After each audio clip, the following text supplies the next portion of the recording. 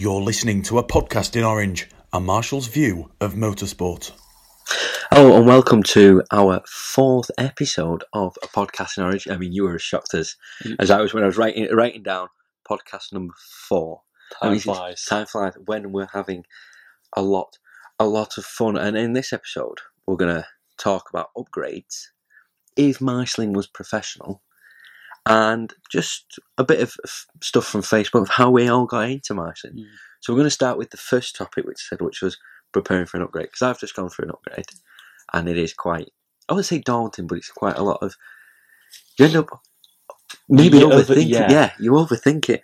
And you not too recently went to a more general upgrade of white to green, which will be good for people who are just new into marshalling to kind of know what it's like. But both of us now have done an upgrade, and it's one of them. It's you do realise that it starts getting very real very quickly. You just go, well, I know I can do it. I can flag, or I can clean up an incident. I can do that. I know my hand signals. And then you put in for your upgrades, right, I can do this. And then suddenly on the day you're like going, can I do this? Do I know this? Yeah. What do I do there? Yeah. What do I do there? I've got a yellow flag. Now I know this is important. Why is it? And you just start doubting yourself. So you second guess everything that you're doing. Yeah, so we've kind of got a few, well, not a few tips, but maybe a few things that if you are going for an upgrade or you're thinking about going for an upgrade, these are maybe some points to have a little bit to think about. My first one is days. Obviously, make sure you've got the right number of days. Make sure you've got all your training signatures before you go for assessment, because you don't want to do your assessment and then you send your book off and then the grading officer goes, you've not got all your training signatures, because it'll come back to you, and then you've got to go through all that pressure again. So make sure you're doing your training first, then work on your days. Complete it. Don't be afraid to take more days than you need to. I mean, I've not got my license with me, but you should have seen my book from green to red. It had like 4 extra pages. So, you don't really need to rush it. No, definitely as not. Such. So, yeah. So just take your time on the days, and time as well is another good one, because you've not just got that one attempt at it. No. You've got multiple attempts. I mean, did you pass both your parts of assessment in your first go? Yes, because I'm amazing. So for me, my incident assessment are from green to red. It took me 2 goes. It's just a look of the draw. The post that you get, you normally try and get allocated a good post, but it's just a look of the draw. I was put on a post where you'd expect a lot, and cars just went round like they were on rails, and I was like, oh, okay, moved a bit of barrier, picked up a piece of debris, but it wasn't enough to go from green to red. No. But when you're going from white to green, it's a slightly longer ago that I did white to green. So I want to turn to you now, Jay. And it's just to help people, those who are going from trainee to track marshal, what kind of things they need to look at. I mean, for my incident one, because I've done a lot less days doing incident, spend most of my time waving flags around.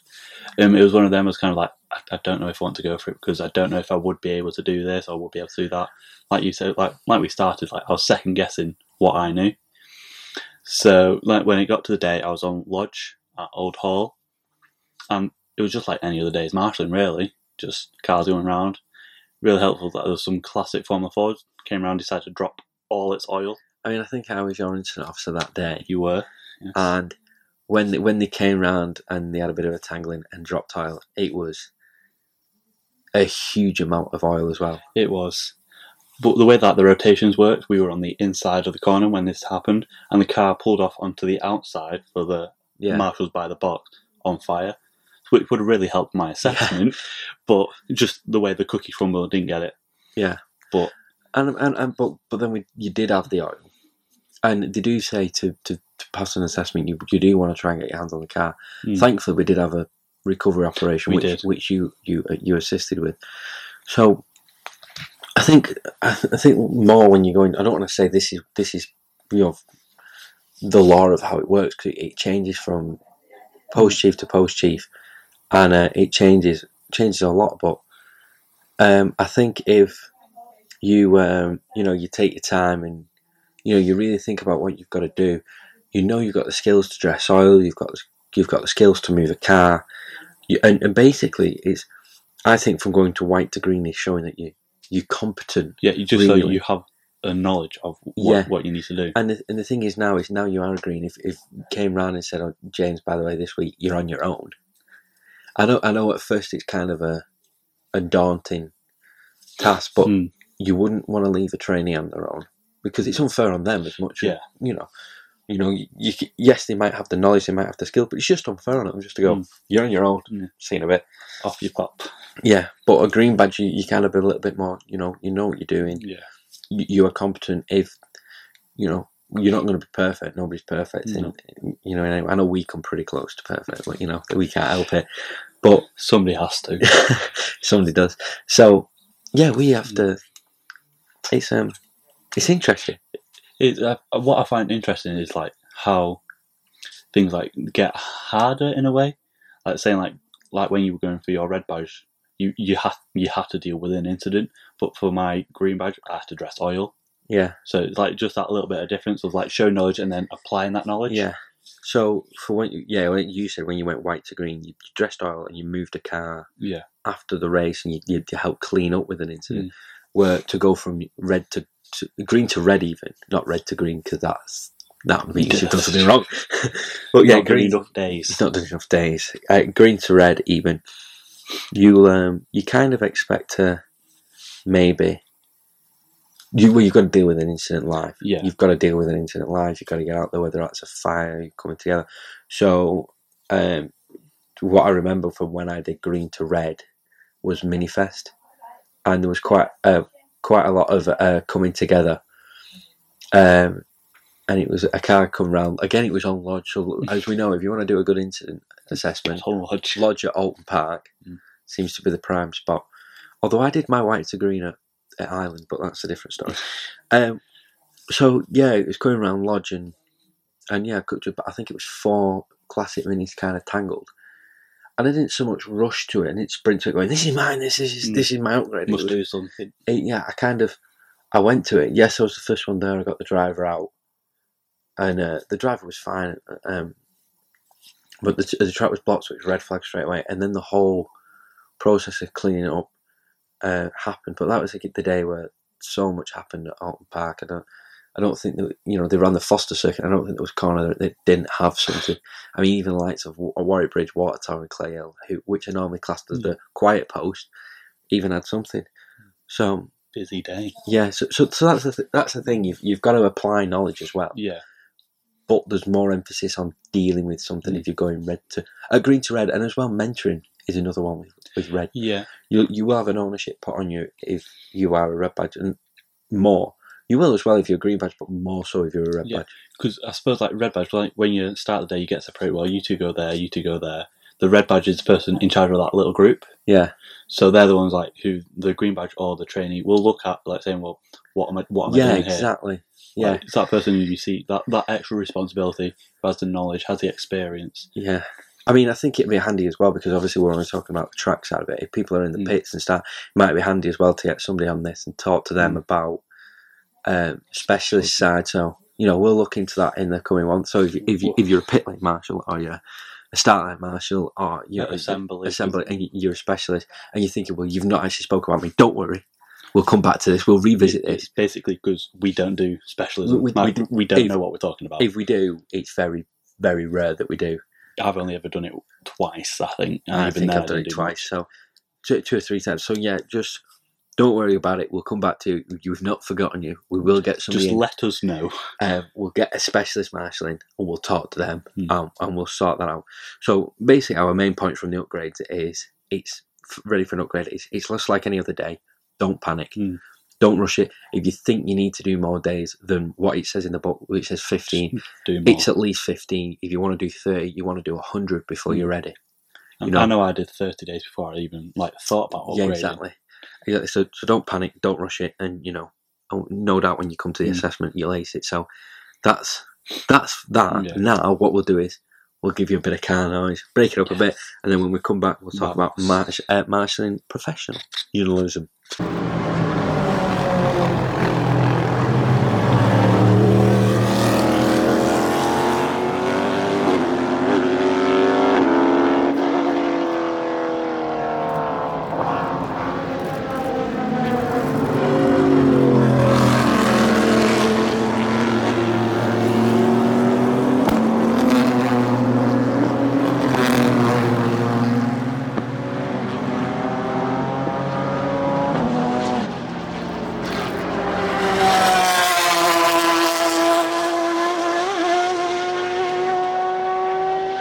So yeah, that was some nice bit of car action again. Some Sebring and Le Mans. Wait, have you been out to America recently? No, I don't know what you're on about. But I am going out to Le Mans. Ooh. So when this goes out and people can hear it, it'll be 1st of June. So in 2 weeks, I'll be hopefully listening to cars pelt down the Mulsanne Straight, which will be... You'll have different cars to different listen cars, to. Different cars to listen to. Not caterhams like it's at Alton Park. No. Lots of them. But it does bring us to a good point. When we mentioned marshalling professionalism, as I tried to say before we went to the our interlude, it's something that's always got me curious.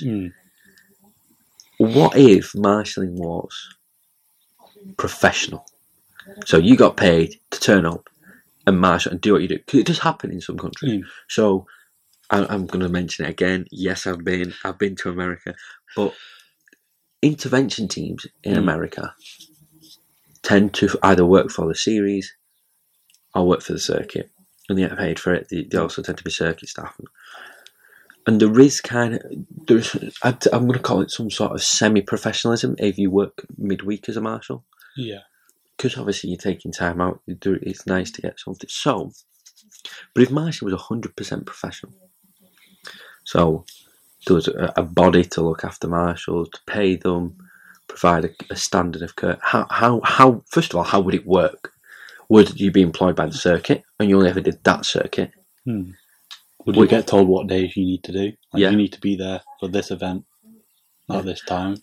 And of course, you're going to have the ownership of a lot of Thursday, Friday, Saturday, Sundays for testing and race days. But then would you get called in again for midweek stuff? In which case, that's pretty much a 7-day-a-week job. Yeah, you might get the odd weekend off, but you're pretty much flat out. Or you're going to be at least 6 days. Yeah, and you've got all the travelling to and from as well. But then again, would following around a particular series. So you start off. You apply to be a marshal and stuff like that. Would you? So say James McNeil, you need to marshal. You're a professional. You're just starting out. For this year, you're going to follow around the BRSCC Northwest package. That is what you're going to look after. That's nothing against the BRSCC, anything, but it's just an example. You're going to follow that around. And then somebody who's been doing it 12, 13, 14 years, actually, you are going to follow around the British GTs, the British Superbikes. You're going to go to the Formula One.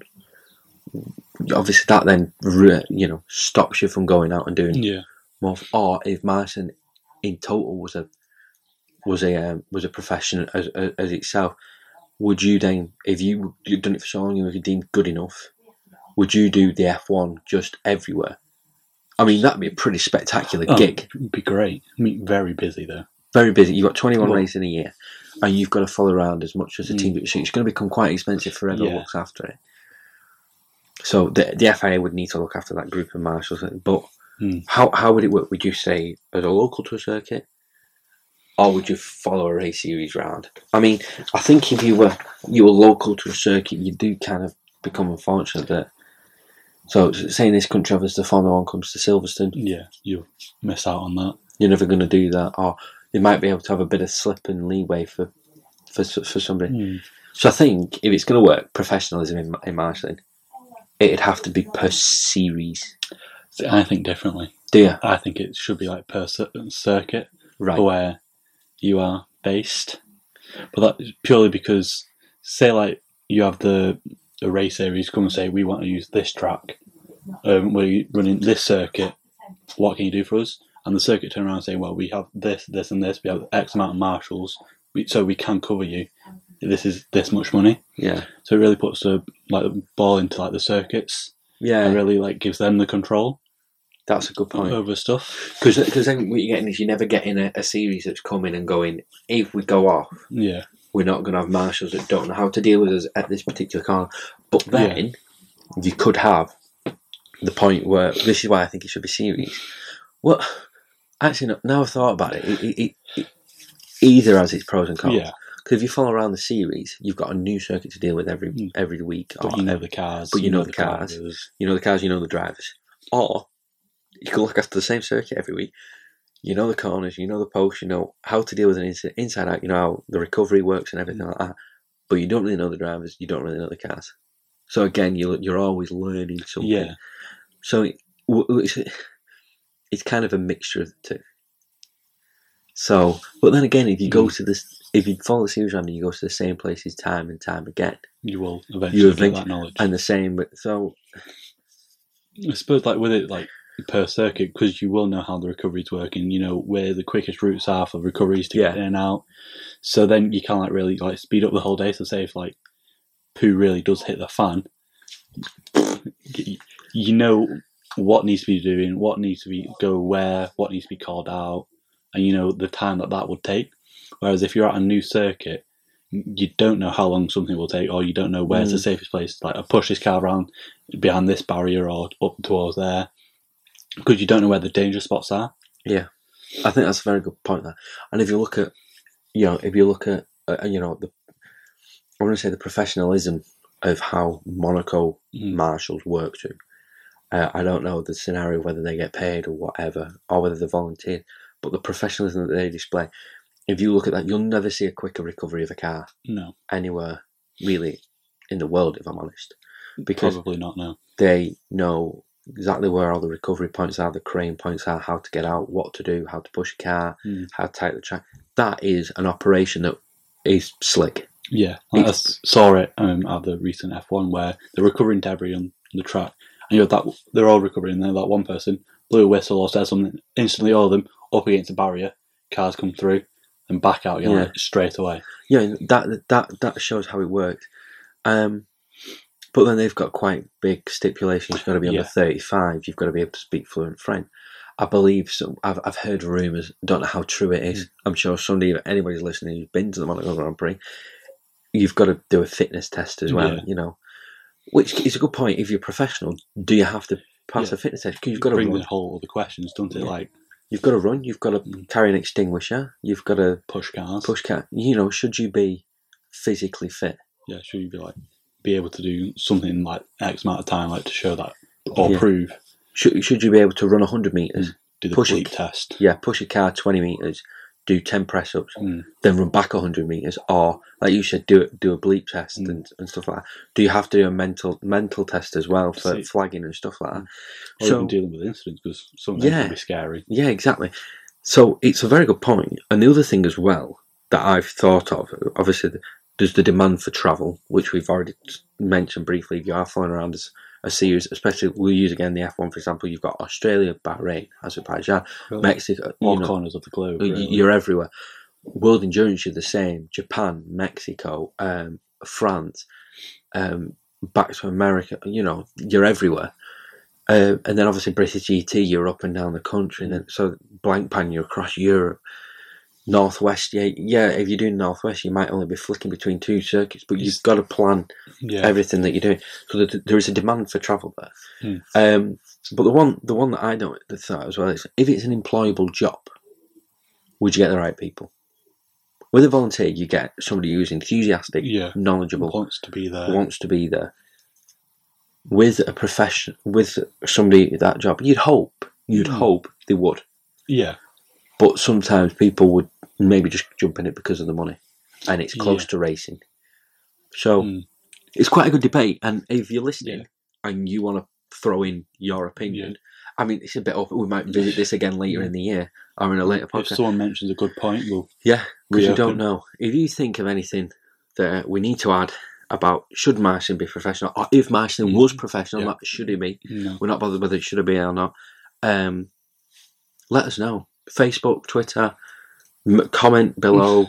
I always point down when I say comment below, like you can see it, and then I realise you're just listening to me speak. So let us know, and we'll mention it. We'll talk about it. So we're going to leave you with a bit more cards from Yes, I Did Go to America. Yes, I did. When? And then when? It was this year. What? Oh my God. So we've got a bit more of that from America. Race cars, love it. And we'll come back and we're going to talk about how we got into marshalling, because who doesn't love talking about where it all started? So we'll see you in a second.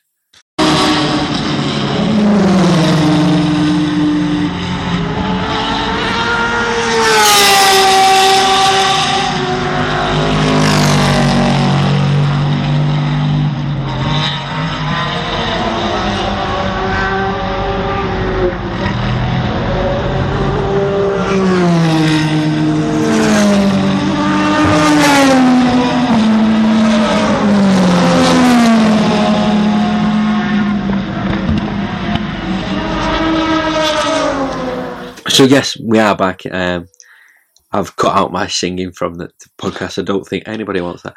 So, Jay, I'm going to ask you a question. Yes. Where did it all start for you, and how did you get into marshalling? Well, it all started. I'll go right back to the beginning. I was around 10 years old. I was getting dragged to Anglesey Circuit with my family so my dad could go marshal. And then just getting dragged around to different circuits, like mainly Alton and Anglesey, as I was growing up. And then got to the age of 16 and decided I want to go out into the bank. Because I know my sisters sat when they were younger in the assembly area. I didn't think that was for my taste, so I didn't want to do that. So I waited till I was 16, went out on the bank, and started flagging because I wanted to be involved straight away. I didn't want to just stand there doing nothing. And yeah, so it's short, sweet. Yeah, it's just through family, really. Through my dad. Through family, yeah. Through family. That's kind of the same as me. Father's the safety car driver at Alton Park in Anglesey. He brought me along when I was 16. He did, again, the same thing when I was 14. He was like, do you want to come along? You're standing in the paddock. I was like, I'm not just standing around. I want to be involved. I want to muck in. I want to flag. So when I was 16, I went back. Coincidentally, started at the same time as your sister. So we've started at the same training day, but she started a month before me because I had to go through GCSEs.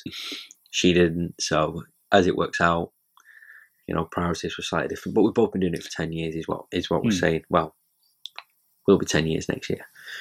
But I was just brought along to push cars and stuff like that. But as part of FIA Volunteer Weekend, I asked on Facebook, we want you to tell us how you got into marshalling, and quite a lot of you have left some really good comments. So I'm gonna read this one out because it's come from somebody in the Netherlands, I believe. Her name is Sabina. I'm sorry, Sabina, if you're listening. I really would pronounce your surname, but I'm not qualified, and I respect you too much because you've taken the time to comment. You got into marshalling because you got a new colleague at work. On many Mondays he'd come in at work telling you great stories about him marshalling. I always thought it was amazing, so one day he told me, why don't you apply? I said, is it that easy? And I did, and now I'm in my 9th season marshalling. I mean, look at that. Just somebody at work, come in, do you like your racing? Yeah, oh, that's brilliant. Come along, give it a go. And it is easy to get into. I mean, you've got an example there as well, haven't you? Yes, it's of Sean Bayliss, who was spectating the 2012 British Grand Prix, and he stumbled across the small blue tent that says sign up to be marshal. He had a chat, he signed up, and he's been doing it ever since, and he's loved every minute of it. Well, do you see, that's the thing, it's quite infectious when somebody talks to you about it and somebody starts telling you about it. This one is from a good friend of mine, and I'm going to give him a shout out because he's in Canada at the minute. He's not doing much marshalling this year because of work, but he's going to be at the Canadian F1. So Ben Seaton, if you're listening, hello, please come back. I miss you. You said a lot of boredom post-op tour and saw a bit of marshals on ITV F1. Contacted the BMNC, added it in post, loved it, still do years later. Just a little advert on TV gets you into it, and it does relieve the boredom. Have you got another one there, Jay? I did have one. Just where did it go? Well, actually, you found that one. I've got one from Geordie. Again, Geordie, I'm really sorry. I know I met you when I was in America, and I had a good chat with you. And again, it would be so disrespectful if I attempted to try and pronounce your surname. But Geordie said he spoke to a marshal during a historic event at Zandvoort, applied on the very same day, did his introduction course to become a flagger. Flash forward to 2019, he'll be flagging his 3rd Le Mans next month. Last March, he did the in March he did the USA Tour in Florida to IndyCar GP at St. Petersburg and the Sebring Super Weekend, which is where I met him. You've been out to Sebring? Yeah, I've been out to Sebring. But again, that's just from something very local to suddenly exploded to something amazing. So you've got a slightly different path here. You've got Matt Brigden, who started off as a rally marshal, spent 18 years there, and just recently, just this year, he's signed up to be a track marshal, got in touch with the BMMC, all sorted, and he's coming track marshalling this year. I mean, I think that's the good side of you know, the good side of it, if you rally marshalling, because people need to do that more. They need to try out other disciplines. Because I've been into the forest once, and I know I need to go back out there again because it got snowed off, and I don't understand how a rally don't get snowed off. But besides the point, I've not found the niche that I wanted to do in rallying yet. But I do know I need to go back and give it another attempt. But the same way that rally people need to come to the track, see how it works, because we're all the same when it comes down to it. We all love it, really. We're motorsport fans, aren't we? Exactly. And this is another one for an Alton Park marshal called Rob King. Know Rob King quite well. Nice guy. He was spectating at Alton Park back in 2001. 18 years ago. 18 years ago. Old now. Went to find the clerk of the course and asked him, how do I become a marshal? And he said, come down next Saturday at 7 a.m. We'll sort the rest. That, very hyper local, talk to the clerk of the course. The next week, he's marshalling. It's like one of these where you taste it. Cause I didn't do a taste of it. Neither did I. I just went jumped straight in at the deep end, and got on with it. So, yeah, that's great. I think you've got another one there. Yes, Linda Jordan, who got into marshalling because the Rockingham Motor Speedway opened just a few miles from where she lived. Convenient. Yeah, she did. What? So she went down, saw it, and started marshalling, and she's been doing it ever since. 18 years ago, that was. 18 years ago. 2001. Quick maths. I've got one here from Trish Banks. She said, well, it started at No Limits Anglesey in 2014 when marshals were scarce and I was asked to help. And then she mentioned something called Filmation. This is a bit that's your fault. We don't believe it's your fault, Phil. We believe that you've educated Trish to the better day. Then it was No Limits at Donington. She blamed somebody else. And then just when I was going to cut down a bit, along comes somebody called Andy Mason with his Need for Speed with No Limit. And there we go. She just resigned to her life in Orange. Look at that, even including our name. So that's come from one bit helping out, then going to somewhere else, and then helping out there, and then again just going along with it. That's a nice little story. That's nice. And you've got one last one from you, and then we'll have one last one from me. He's trying to find one that we've got one here from Juan. I don't want to say his last name. I don't want to attempt that.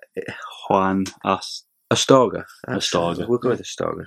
Who started in 2004 because his father was also a marshal, so similar to my story, but his father's marshalling since 1980. That's a long time. 40 and just marshalling. Carrying on the family tradition. That is good. Yeah. I like that one. Right, that one a lot. So this is from Roman Titan from Mexico. He left us a nice little picture of him leaf blowing the track at the Mexican Grand Prix. Rather nice. And he said in 2016, for the F1 that year, back when the F1 went back to Mexico, he must have been a marshal, and then it was the best thing in his life. And then finally, Rick Lotz. I visited Zandvoort years ago during an annual Easter races and got to talk with the marshal, asked how I could get involved.